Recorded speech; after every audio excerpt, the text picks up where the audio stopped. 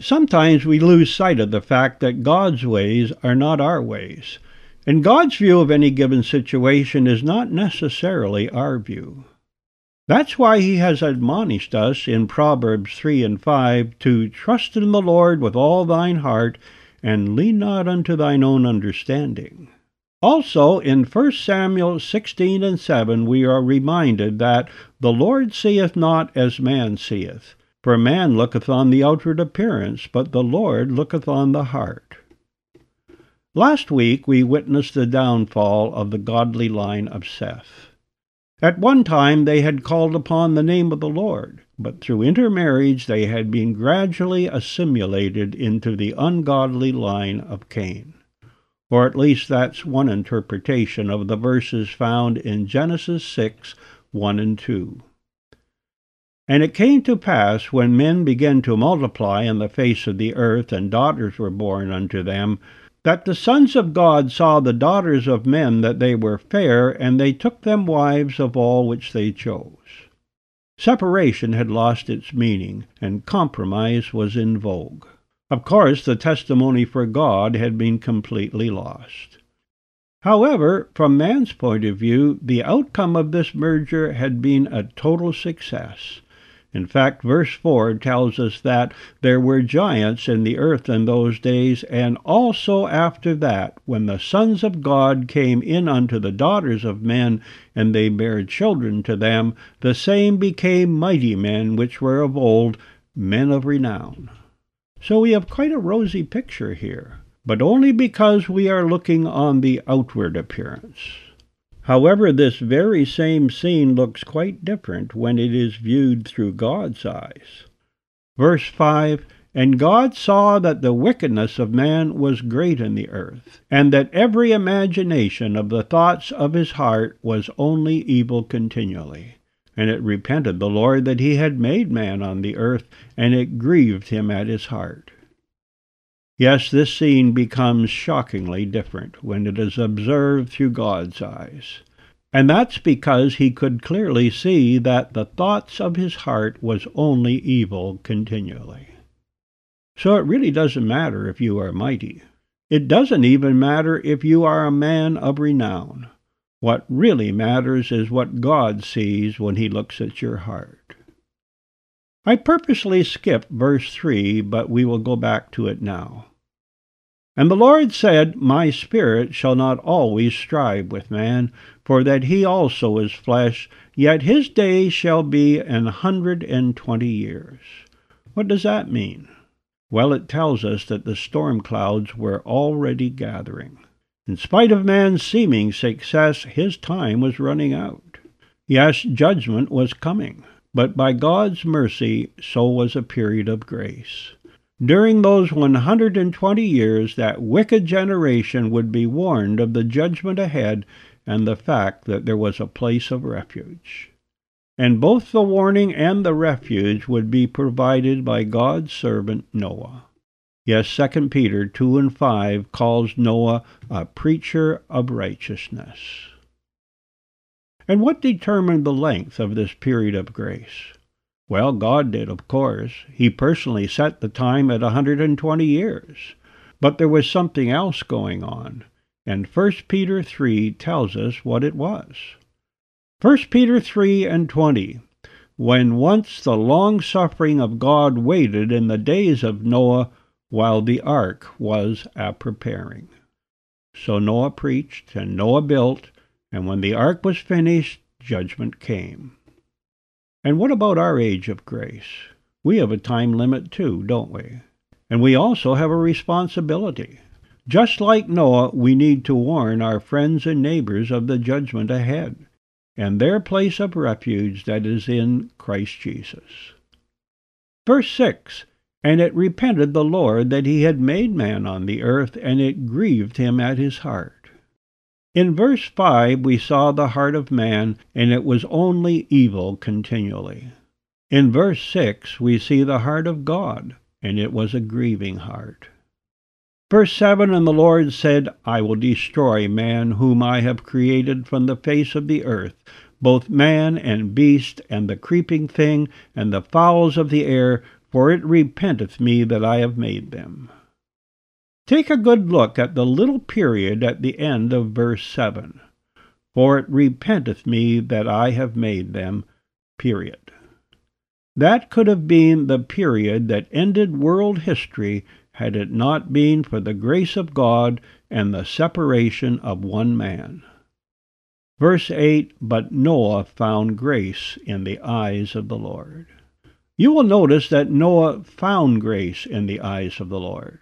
No, he didn't obtain God's grace by his own efforts, he found it. In fact, God's grace cannot be obtained, for by its very definition, it is his unmerited favor. Verse 9, These are the generations of Noah. Noah was a just man and perfect in his generations, and Noah walked with God. And Noah begat 3 sons, Shem, Ham, and Japheth. You see, when the godly line of Seth intermarried with the ungodly line of Cain, their testimony had been nearly lost, but not completely lost. In fact, if you read chapter 5, which is a record of the godly line of Seth, you will find that Noah and his sons were part of that line. Genesis 5 and 32, And Noah was 500 years old, and Noah begat Shem, Ham, and Japheth. And in verse 9 of chapter 6, we were told that Noah was perfect in his generations. So in spite of the fact that the rest of his relatives had intermarried with the ungodly line of Cain, he and his sons had not. No, he was perfect in his generations. In a world that was sold out to Satan, Noah walked with God, and his sons followed his example. Verse 11, The earth also was corrupt before God, and the earth was filled with violence. And God looked upon the earth, and behold, it was corrupt, for all flesh had corrupted his way upon the earth. Sounds like the 6 o'clock news, doesn't it? Yes, we're here again. That's the bad news, but there is good news also. Matthew 24 and 37 says, But as the days of Noah were, so shall the coming of the Son of Man be. Yes, Jesus is coming soon, and what a blessed hope that is. But if he is coming soon, then we don't have much time left to preach the gospel. Genesis 6 and 13. And God said unto Noah, The end of all flesh is come before me. For the earth is filled with violence through them, and behold, I will destroy them with the earth. Make thee an ark of gopher wood.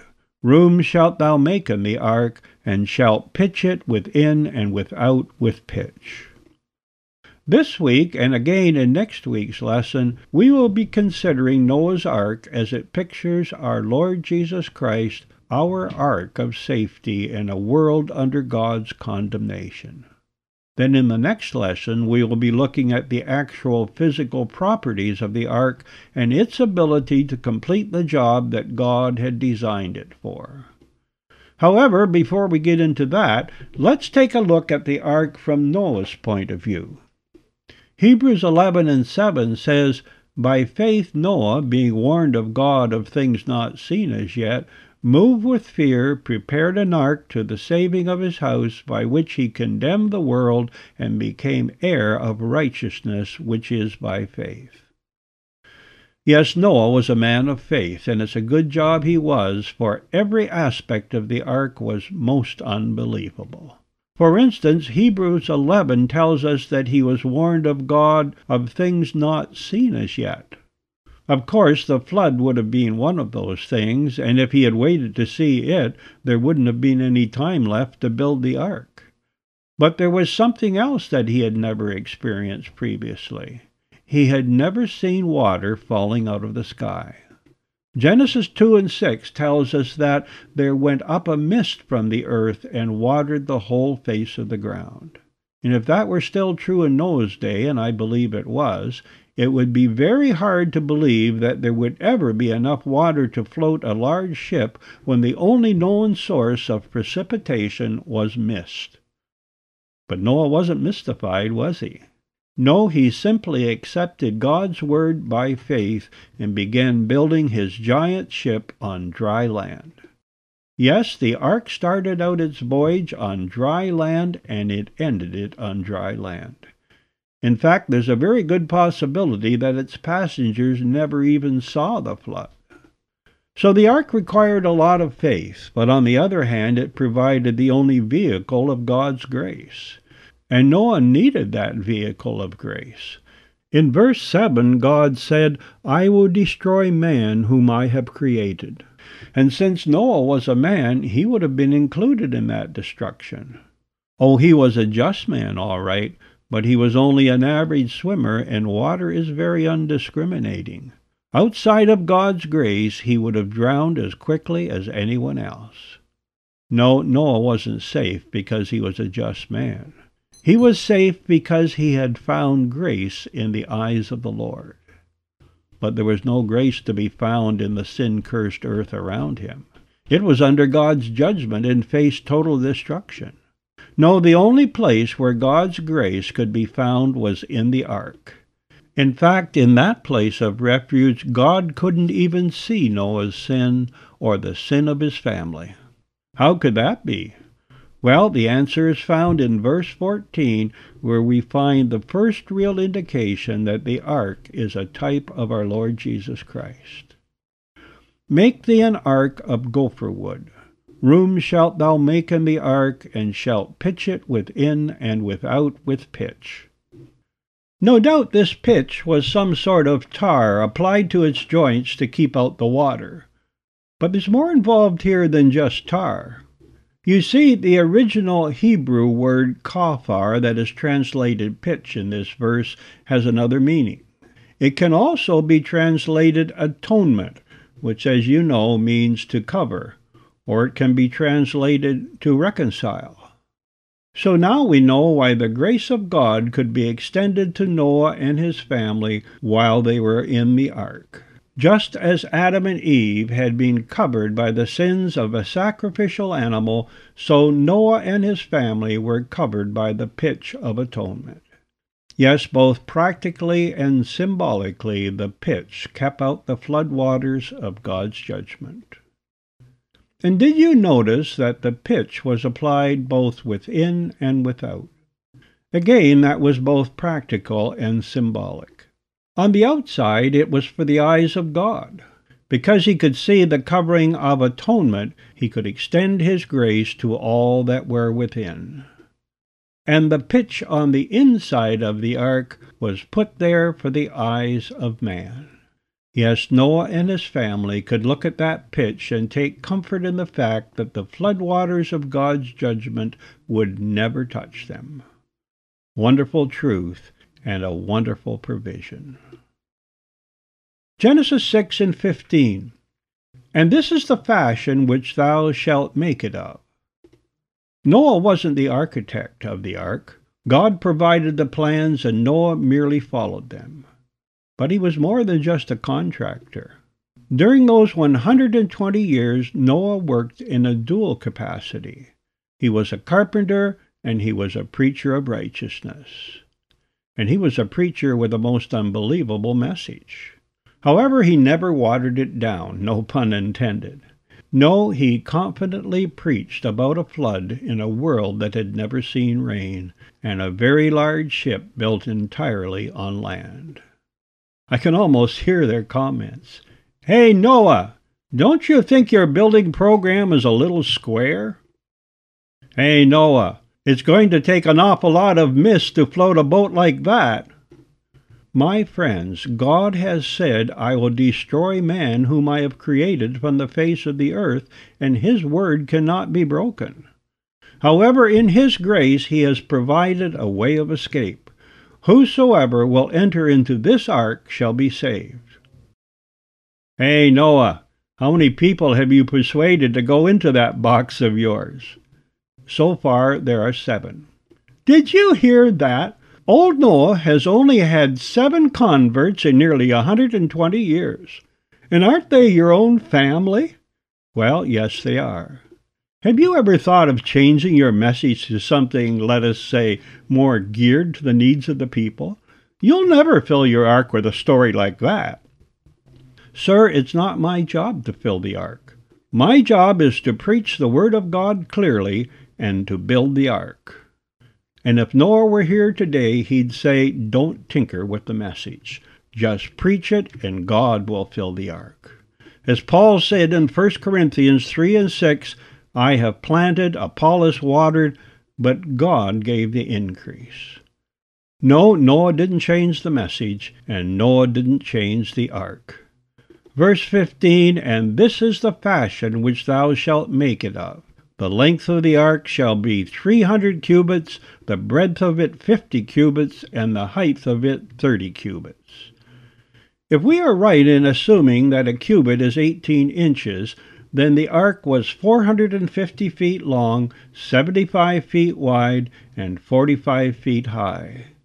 And even if we are not right about its actual measurements, the ratio between these dimensions is definitely correct. And it's a good thing Noah didn't tinker with the plans.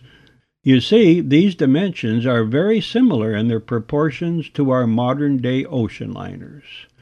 And someone has even taken the trouble to build a small model of the ark and test it in a wave tank. Not surprisingly, it was found to be capable of withstanding tremendous waves. Verse 16, a window shalt thou make to the ark, and in a cubit shalt thou finish it above. And the door of the ark shalt thou set in the side thereof, with lower, second, and third stories shalt thou make it. As you might have noticed, this little window was finished above, and there was no indication that there were any other windows in the side of the ark. That's why I said the passengers probably never saw the flood, and certainly that would be a merciful arrangement. Otherwise their hearts would have been torn by the sight of their neighbors in their last frantic moments of struggle and the awful scene of death thereafter. But more to the point, those in God's ark never saw the floodwaters of his judgment. And in like manner, all those in Christ will never see judgment. Romans 8:1, there is therefore now no condemnation to them which are in Christ Jesus, who walk not after the flesh, but after the Spirit. So here we have a little 18-inch window in the top of the ark, and like any other window, you could see through it in both directions. First of all, we will look out of the window. We already know what they couldn't see, don't we? They couldn't see the floodwaters of judgment. However, what Noah and his family could see, at least on a clear day, were the heavens above them, and that speaks of prayer. And what should it be that fills the believer's view from day to day? Not the world around us that is reeling out of control and fast approaching judgment, but rather our eyes should be fixed upon our Lord Jesus Christ. In fact, Colossians 3:1 and 2 admonishes us, if ye then be risen with Christ, seek those things which are above, where Christ sitteth on the right hand of God. Set your affection on things above and not on things of the earth. So with our eyes fixed on that little window, we can have peace in a world gone mad. Oh, the ride might be rough at times, but our destination is sure, and we can take comfort in the fact that all that touches us has touched Christ first. However, not all believers are looking out of that window. And even though they are safe in the ark, not all of them are enjoying the ride. So keep your eyes on the pitch, and keep your vision focused out of the window. And be careful for nothing, but in everything by prayer and supplication with thanksgiving, let your requests be made known unto God. And the peace of God, which passeth all understanding, shall keep your hearts and minds through Christ Jesus. Philippians 4:6 and 7. So now that we have looked out of the window, let's consider the view from the outside in. That would be God's view, wouldn't it? On that awful day of judgment, God looked down in anger upon a wicked generation that had ignored his warnings for 120 years. His period of grace was over, and only judgment remained. The flood waters were pouring down upon their heads and swirling around their feet. But as it descended upon them, it also beat upon the ark with a little 18-inch window in the top. Through it God could see Noah and his family, but not one drop of his judgment would fall upon them. They were safe because they were in the ark, covered by the pitch of God's atonement. Verse 16, And the door of the ark shalt thou set in the side thereof, with lower, second, and third stories shalt thou make it. Not surprisingly, there was a door in the side of the ark. But what was surprising is the fact that there was only one door. Wouldn't it have been much handier for a vessel that was 450 feet long and was 3 stories high to have several doors in it? I'm sure that very thought had crossed Noah's mind, but he hadn't made any changes. You see, not only was the ark a type of our Lord Jesus Christ, God's place of refuge against his own righteous judgment, but the door itself was a picture of the only acceptable way into his presence. And because there is only one way to come to God, there could only be one door. Jesus made that point very clear when he said, I am the door. By me if any man enter in, he shall be saved. Oh, I'm sure there were many doors that had been firmly closed on that day when God's flood overwhelmed the earth, but they were man-made doors, and they were totally inadequate to shut out God's judgment. No, on the awful day when the fountains of the great deep were broken up and the windows of heaven were opened, there was only one door of safety, and that door was in the side of the ark. And maybe you have already noticed that the door of God's provision had no dimensions, at least none that were set down in Scripture. We know the ark was 450 feet long by 75 feet wide by 45 feet high. We know the size of the window, but not the size of the door. No, its dimensions are not given because there is no limit to Christ's mercy. Come unto me, all ye that labor and are heavy laden, and I will give you rest. However, there was a limit to the time it would be open. At the end of 120 years, the way into the ark would be closed. 2 Corinthians 6:2, For he saith, I have heard thee in a time accepted, and in the day of salvation have I succored thee. Behold, now is the accepted time. Behold, now is the day of salvation. Yes, when the day of judgment finally came, Genesis 7:16 tells us that the Lord shut him in.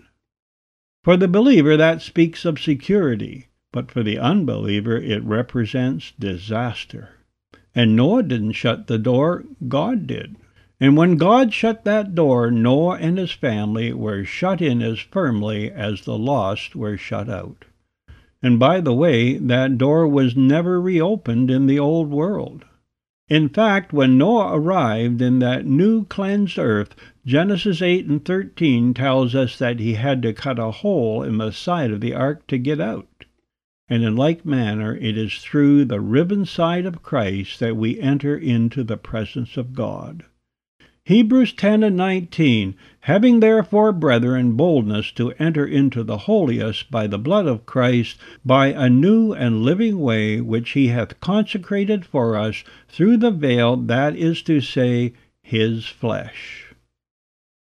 Genesis 6:17, And behold, I, even I, do bring a flood of waters upon the earth to destroy all flesh, wherein is the breath of life from under heaven, and everything that is in the earth shall die.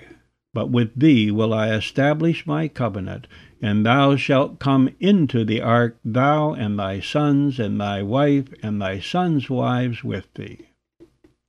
But with thee will I establish my covenant, and thou shalt come into the ark. God had made a covenant with Noah, but it had one condition: thou shalt come into the ark.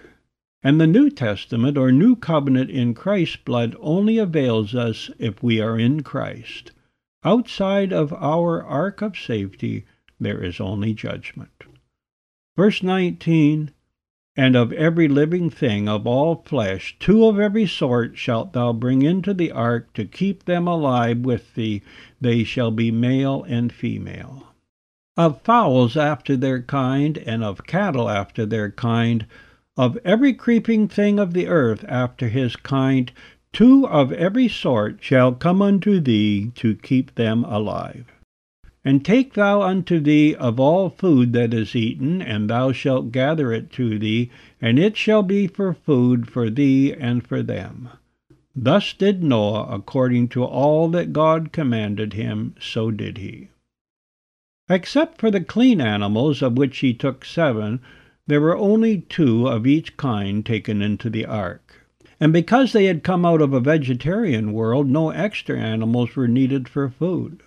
That means there would be no deaths in the ark. All that went in would come out. And at least as far as Noah's family were concerned, there were no births or deaths.